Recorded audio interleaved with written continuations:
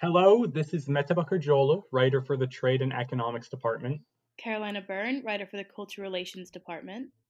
And Ritesh Sudhakar, writer for the American Affairs Department, and welcome to another episode of The Global Generation, the International Youth Politics Forum's podcast. With the current state of the global economy, numerous industries have been suffering, with countries scrambling to boost their industrial output. But these battles have been lasting in an extremely controversial industry: oil. Actions by various governments in the oil industry have been rooted in various disputes and suspicious decisions, raising the question of the ethical, environmental, as well as the economic backings for such a resource. The oil industry has been long lasting, and governments are staunch supporters of it, while it directly conflicts with green efforts to reverse the effects of things like climate change. If we don't take concrete action soon, the damage to the environment will be irreversible. Oil as an industry also represents a major issue of colonization, supremacy, and dominance. Significant battles and wars have been waged in the pursuit of oil, like the Pacific War, Stalingrad, the Iraqi invasion of Kuwait, the US wars in Iraq, and so on. If we continue down the dark path we've been focusing on, it'll be too late for us to change the path and redirect ourselves towards a better future. The first topic we'll be looking at is how oil has affected the world in terms of imperialism. So, ever since the 1950s, oil has been regarded as one of the most important natural commodities found on this planet. We all know that nations use it to power all of their industries. They use it to transport people and to keep people warm. However, April 1998 marked the first time the US imported the majority of the petroleum it consumed. Ever since then, efforts have been taken to consolidate control of oil, mostly through the use of the military. So, several examples of this concerning the US military have been the invasion and occupation of Afghanistan post 9/11 for access to the Caspian Sea basin, the 2003 invasion of Iraq, US military activities in the Gulf of Guinea and Africa, and more recently, increased hostility towards Iran and Venezuela, all showing that there's this new dangerous era of energy imperialism. And today, to kind of hit this point home, there are 60 to 70,000 US troops positioned in the Middle East and dozens of US military bases in the Middle East, just so the US can consolidate its power, just so the US can maintain its hegemonic status over oil in the Middle East. And a lot of these issues don't apply just to the United States. For example, a lot of the media coverage for the Russian invasion of Georgia, an ally of the United States, thought the the violence was merely gratuitous, and it seemed like there was no plausible explanation. But because they had little access to resources like natural gas, oil, and fossil fuels, they became a linchpin as a transit country for the export of Caspian fossil fuels. So while a lot of the issues that we see within regions in the entirety of the world seem that it's just gratuitous violence, it happens to be for something like a resource war. Because of Russia's interest in the industry itself, they want a significant power grab. And this Russia-Georgia war is a classic resource war in pursuit of economic gains in order to dominate the industry. So, like Mete said, a lot of the issues that we see is that it leads to severe occupations and it leads to various problems with power and control throughout a lot of countries in the world, and it affects millions of individuals as they try to go about their daily lives. But we see that because these countries want power, they want access to these commodities, it becomes a greater issue in terms of governmental power, specifically because they have the ability to use it as an input as it powers a lot of other industries.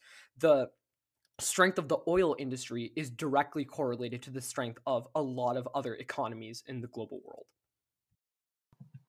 Yeah, and Reed just touched on this really shortly, but one thing that is really important to consider when we talk about energy imperialism, when one nation goes into another nation to extract their oil, one thing that's really important to consider is the effect this has on the lives of everyday people. When we think of the Middle East, we normally think of like Middle Eastern governments. However, the Middle East is filled with regular people just like everywhere else in the world. And when we tell you that there are 60 to 70,000 US troops positioned in those areas, we're telling you that when somebody who lives in the Middle East opens their door and walks outside, they're going to be running into those US troops. They're stationed like everywhere around the country. They're stationed on the coasts. And it's a very dystopian way of living life. Yeah, exactly. I fully agree with that. A lot of the issues that we see is that the occupations of a lot of soldiers affects the daily lives, and it's not just the occupation. The industry itself has a significant impact on the daily lives of these individuals. Especially in developing countries, these industries always give out a helping hand to say, we're here to help your economy expand. But what really ends up happening is that they just take their shares of the oil and they really don't care about what happens to the well-being and how they're directly affecting the country's well-being in and of itself. So these occupations merely become a question of grabbing power and simply leaving once the oil has been already drained up. As one of those everyday people who live in the Middle East, although I do live in a developed country, there is definitely a lot of military presence. Although here, as opposed to other places in the region, it is a lot more subtle. For example, there's just, you'll see the occasional US Coast Guard ship go by, or a lot of my friends' parents are in the militaries of loads of different countries, not just the United States, but there is definitely um, varying degrees of that military presence from all over the world in oil rich nations. Just like we were continually talking about, one of the primary issues that we see with energy imperialism is that these countries are looking to grow their economy and grow their power in the world. But with the current state of the economy, especially with the COVID-19 outbreaks, the oil industry has particularly been suffering due to the lack of transportation and travel throughout the entire world. Economic analysts are reporting that coronavirus has left the fossil fuel industry broken as a result of social distancing guidelines. And as a result of the global health emergency declared by the World Health Organization and various countries announcing their own particular lockdowns, curfew orders, and the demand for oil has taken severe hits. And because of this, oil prices have gone obscenely low. And for the first time in history, in April, prices actually went negative for getting a gallon or a barrel of oil in a lot of companies, which can be quite problematic in terms of the industry itself. And while we may be, as consumers, benefiting from this with very low gas prices, it won't be helpful in terms of the overall industry and how our economy will bounce back from such a recession. It's also important to note the United States' reliance on oil. Over the past decade, the US has steadily been decreasing imports on oil with a desire to increase its own production. However, this does pose many challenges. For example, it's expensive, very labor intensive, and as a result, oil prices largely impact the domestic sector of oil in the industry, with investors' profits, jobs, and large portions of the United States' aggregate economy being directly linked to the demand and therefore the price. While planes are grounded and cars aren't running, oil pumps are still drilling, leading to a massive surplus of storage, which means that there is a direct correlation between transportation and oil consumption. As Ree was just saying, if these industries aren't thriving, then the oil industry suffers and vice versa. If the prices drop, so do transport costs, and things like airline tickets also fall. And speaking from personal experience, my dad is an airline pilot, and especially with the COVID-19 crisis, it has been, a really difficult time within my own family and within families, people that I know, to sort of deal with that. But generally speaking, lower oil prices would benefit other industries, as it's commonly used and factored into the resource price of production for many economies. And what we need to understand about why oil is so valuable and why the COVID pandemic is having such a negative toll on the world in terms of the oil industries is because everything pretty much ties back to oil. Like every industry runs on oil and other gases. So when oil is decreasing in economic value, it basically screws with everything else. Like plane tickets, as Caroline was saying, are affected, transportation costs. Pretty much every industry suffers when the oil industry suffers. So that's why all of this chaos is going on regarding the pandemic. Right. And even though we see a lot of things like transitioning with things like nuclear power, wind power, solar energy, all of those things are merely temporary solutions. Because of the industry's built up and heavy reliance on things like oil, it's going to be very difficult for industries to be able to change easily, especially in a time like now. A lot of planes are actually running empty, they're either grounded, and they're running and operating at a severe loss, which can be extremely problematic. And while we as consumers may be benefiting from extremely low prices, it's going to be taking a severe toll on the industry. For example, I had a lot of friends at the beginning of the whole break that we've been taking from school to just be able to go on a plane and go to Hawaii for a week. And when they came back, the planes were running entirely empty. So while this may be extremely beneficial for us as the normal citizens going about our daily lives, it can be extremely problematic for our economy. And it's going to continue to worsen because of something that's especially troubling about the times right now. The US Oil Fund, which is the organization in charge of buying and selling oil, they actually use something that's called paper oil. And essentially, what paper oil is that it's a contract that gives you the right to buy oil at set prices. What this means is that the US Oil Fund has been forced to buy oil prices at high prices, but they're being forced to sell them at extremely low prices, which is why they're going negative. It's great to be a consumer right now, but that's only really one side of the story. As prices continue to lower, countless industries will continue to see the adverse effects of low prices. It's essentially just a dream that's too good to be true for us. While states are still starting to open back up, and we might see an eventual spike in transportation and eventual prices in oil. The road to a stable oil economy as a result of the current pandemic is a difficult and long path because they'll have to rebound from shockingly low prices. And a lot of various industries have been providing current solutions. So they include banning imports and buying reserves. But the problem with both of these is that they're only really temporary solutions because they won't help with recovery. Since a sharp increase in demand won't suddenly help the prices shock back to their normal levels. And NBC recently published an article that wrote about the effects of oil prices, and they're likely to spill over into 2021. And until we see prices of around $40 per barrel at a minimum, our progress is going to be extremely slow. But now that the US oil fund is consolidating, analysts are worried that the US is preparing for prices to plunge even further. So shares could plunge below $1 and prices could continue to drop, and they're already in the negatives. So while the current economy is suffering, it can bring out potential progress on other fronts, but until we see significant progress in terms of prices, our economy will continue to take hits. Yeah, that leads into our next topic, which is considering oil and the environment.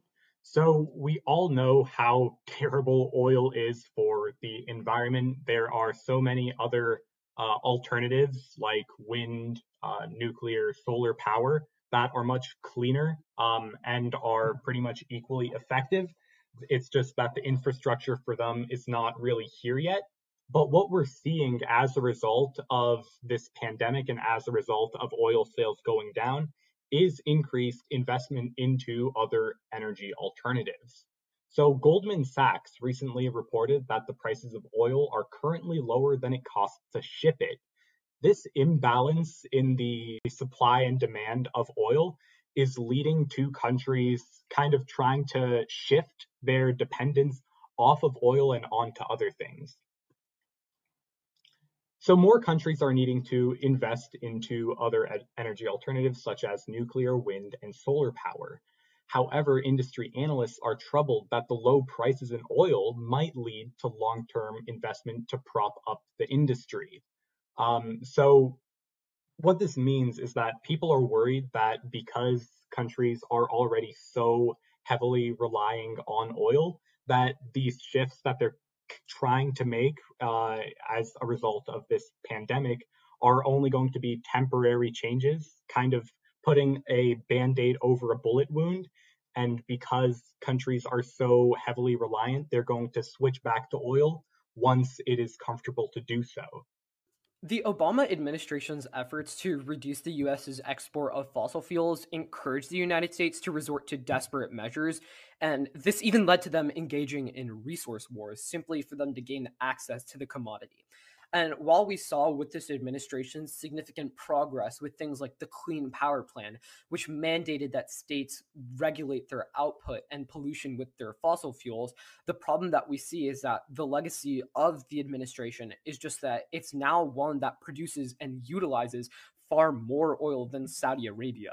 And even, in fact, Morgan Stanley, a renowned investment banking company, has put out estimates saying that our current oil crisis will begin to shave off anywhere between 0.15 to 0.35% off of the US GDP in a single quarter. And those percentages may sound obscenely low, but when the US GDP is up in tens of trillions of dollars, fractions of percentage points equate to billions of dollars. And thankfully, we're not in the 1990s because back then, companies like Exxon and British Petroleum or BP were the most important companies in the world, not tech and alternative industries. And because of our current situation, it's forcing these industries to reevaluate their concerns and their outputs. And we're even spurring innovation. And while we see significant progress and stride, the issue that we see is that the profits of the oil industry and the quality of the environment, as Mete said earlier, are inversely related. So as profits continue to rise, the environment suffers. But as we improve the environment, the industry slowly erodes. It becomes especially worse during events like oil spills because they're unexpected and they're ridiculously difficult to clean up. So, take the Exxon Valdez oil spill. It took 3 years to clean the region up, and close monitoring still occurs to ensure that there's no continual or late emerging impacts. And natural oil deposits themselves, interestingly enough, have minimal effects on the environment because of the natural ecosystems themselves. But once they're drilled and refined by industries, they become dangerous and harmful for the environment. It's just like any industrial development. Messing with the balance of the environment inevitably leads to its destruction.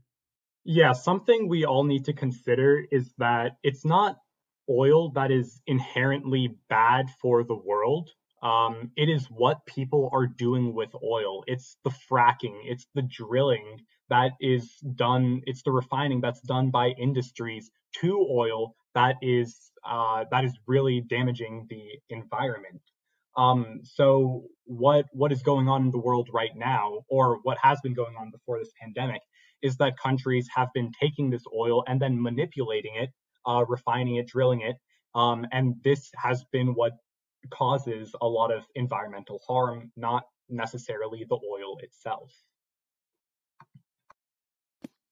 I mean, where I live, I can see refineries and different oil production facilities outside my window. And, with a lot of them being temporarily closed with the current social distancing guidelines, it's definitely the ocean, for example, looks a lot cleaner. And you can just kind of tell that when oil is being, or the production of oil rather, is being reduced, you can literally see the impacts in just a span of what, 2 months now. I think they've been closed, which just shows the um, adverse effects that it has on the environment as well as the extent of this. I think this also reminds me of the kind of thing that we always hear with an underlying analogy of how it's not always the issue of the environment itself, it's what we as humans are doing to it. Oil is a natural resource that we as humans found, and we found a unique way to utilize it. But it became problematic when we began overutilizing it and harming the environment. And another underlying issue with this particular industry is also the knowledge regarding the effects of its own development. An article published by The Guardian in the middle of 2017 outlines the effect of the oil industry on academia, and it's really troubling. So, for example, in 2017, Harvard hosted an event promoting it as, quote, finding energy's rational middle, end quote. But it was actually sponsored by Shell Oil Company. The director of screening hosted there, called the, quote, Rational Middle Energy Series, was actually a VP of a family owned fossil fuel company. And throughout the whole screening series, Harvard pocketed nearly $4 million. So while they were educating people on the effects of such development, they were only talking about one side of the story, and they were talking about how they were helping the economy, and they were just talking about PR, and they were essentially just using it as a boost for their own public relations. The film promoted natural gas as clean, stating that low carbon renewable energy was a really it was a very long time off, which is really just an opinion influenced by the industry leaders themselves because of the fact that they feel threatened by innovation and the future of it in and of itself. And the whole education system and the knowledge of the industry is entirely tainted. And funding from companies like Shell, BP, and Chevron dominate Harvard's research regarding climate policy and energy. So it becomes an entirely different ballgame when our own research is tainted. And until we can objectively recognize our own impact on the world, we're never going to be able to take that step forward and fix those problems that we've caused. Control over oil is not held by everyday people. It is held by really, really powerful corporations, like Rhea was saying, Shell, BP, Chevron. And these corporations have taken it upon themselves to kind of manipulate the public's understanding of what oil is used for, and how it affects the world around us because it benefits them. We need to acknowledge that information being sponsored by these companies is not information that benefits us. It's not information that is necessarily true. It is information that benefits these companies. So we must be aware of how the oil academia has been tainted by corporate interest, and we need to reevaluate our knowledge of the industry based off of that. So, oil is not only really lucrative for private organizations and large companies, but it also affects the decision making processes of large countries, which exacerbates the issues that we see throughout the industry as well as the environment itself. Especially in countries like Russia, where one of their top energy executives have released a statement where they're planning to reduce their production by 1/5 by shutting down their wells, as they've been confronted with this geyser of unstoppable oil, but they don't have anywhere to store it. Which is an extreme change of tune from previous arguments, which we'll get into later. But Alexander Novak, who is Russia's energy minister, has said, quote, the level of compliance with the deal will be 100%, end quote. And Moscow has since committed to cutting about 2 million barrels per day, about a fifth of its previous output. However, this has posed significant problems as well as controversy, as for years after the Soviet breakdown, OPEC has tried to entice Moscow into these production cutting agreements, as if you combine oil and natural gas, Russia is the world's largest petroleum exporting country. It is also argued that Russia reaped the rewards of price support without carrying any of the burdens of cutting down their own production. Russia has resisted most OPEC treaties to cut production in order to prop up prices, claiming that the climate there was too cold to accommodate this. They stipulated that when drills were overfilled with permafrost, which is ground that has continuously remained frozen for 2 or more years, they could not be shut down, as upon their freezing, they would have to be re drilled entirely when they were reopened. This has been a common argument by Russia as a justification repeatedly, such as when the oil prices collapsed in 1998 or during the global recession in 2008, which are according to the OPEC's public statements. However, Thomas Reed, a Houston based energy investor and former executive of a company with experience in Siberia, claims that it's mostly nonsense, and later asserts, quote, generally an oil well will shut down just fine, end quote, thus debunking Russia's excuses. In fact, while industry officials cannot deny that Russia's cold climate does pose some unique challenges, nothing that could be, a stopping force for them. And even before the COVID-19 pandemic, which has caused the recent collapse of oil prices, as well as the new Russia protocols, this confirmed that Russia could seemingly shut down their production seamlessly, and the Saudi Arabians have grown skeptical about the claims of cold conditions preventing the halt. In 2004, the Saudi energy minister at the time, Ali Al Nami, stormed out of a meeting after Mr. Sechin said that Russia could not cease production in accordance with his memoir, Out of the Desert. This leads to our next topic, Russia and the Organization of the Petroleum Exporting Countries, or OPEC, which is the intergovernmental organization that basically regulates the world's oil. I think a thing that's really important to take away from everything Carolina just said is that a lot of the power that these countries have is something that they are able to utilize to their advantage.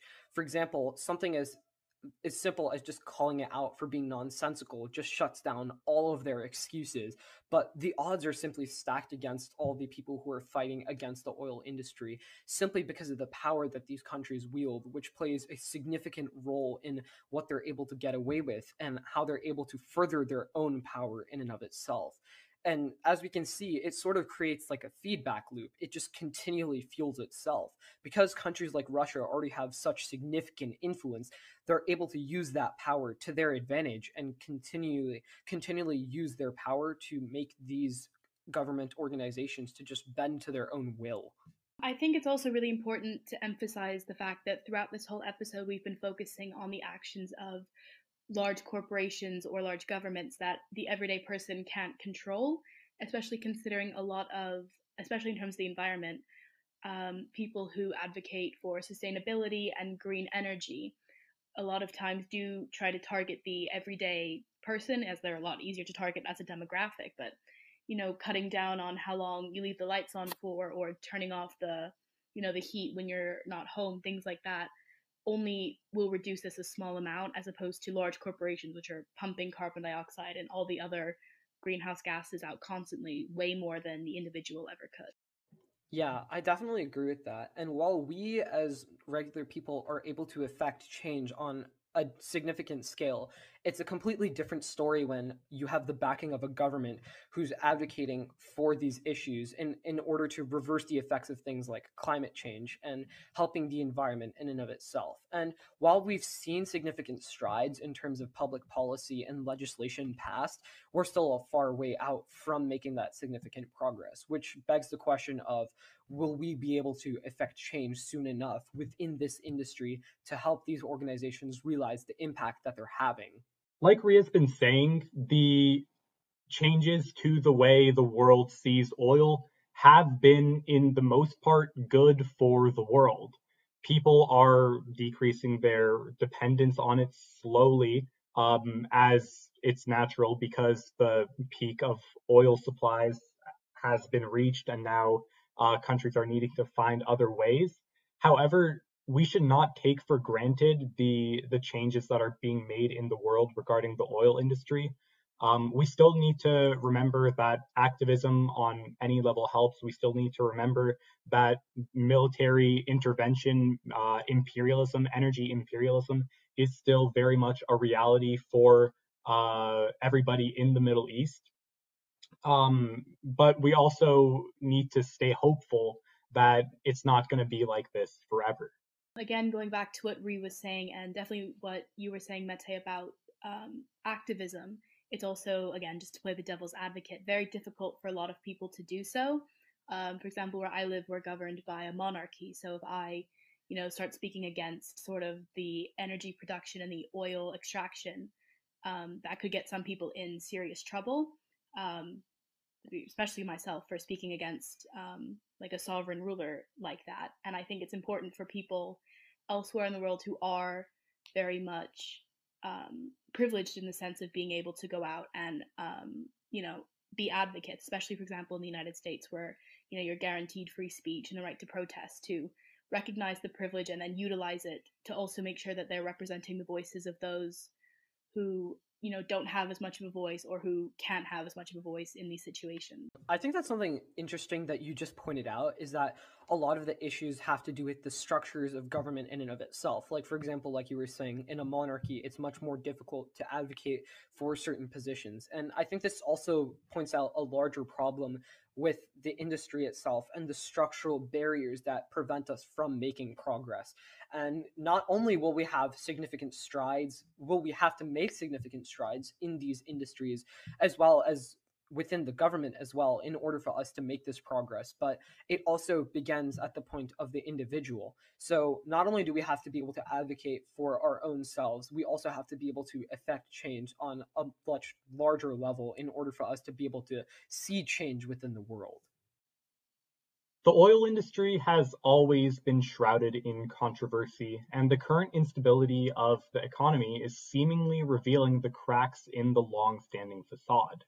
In an industry as expansive and privatized as this, it's easy for the everyday person to become complacent in the havoc the industry wreaks on so many aspects: the environment, geopolitical relations, and the world's economy.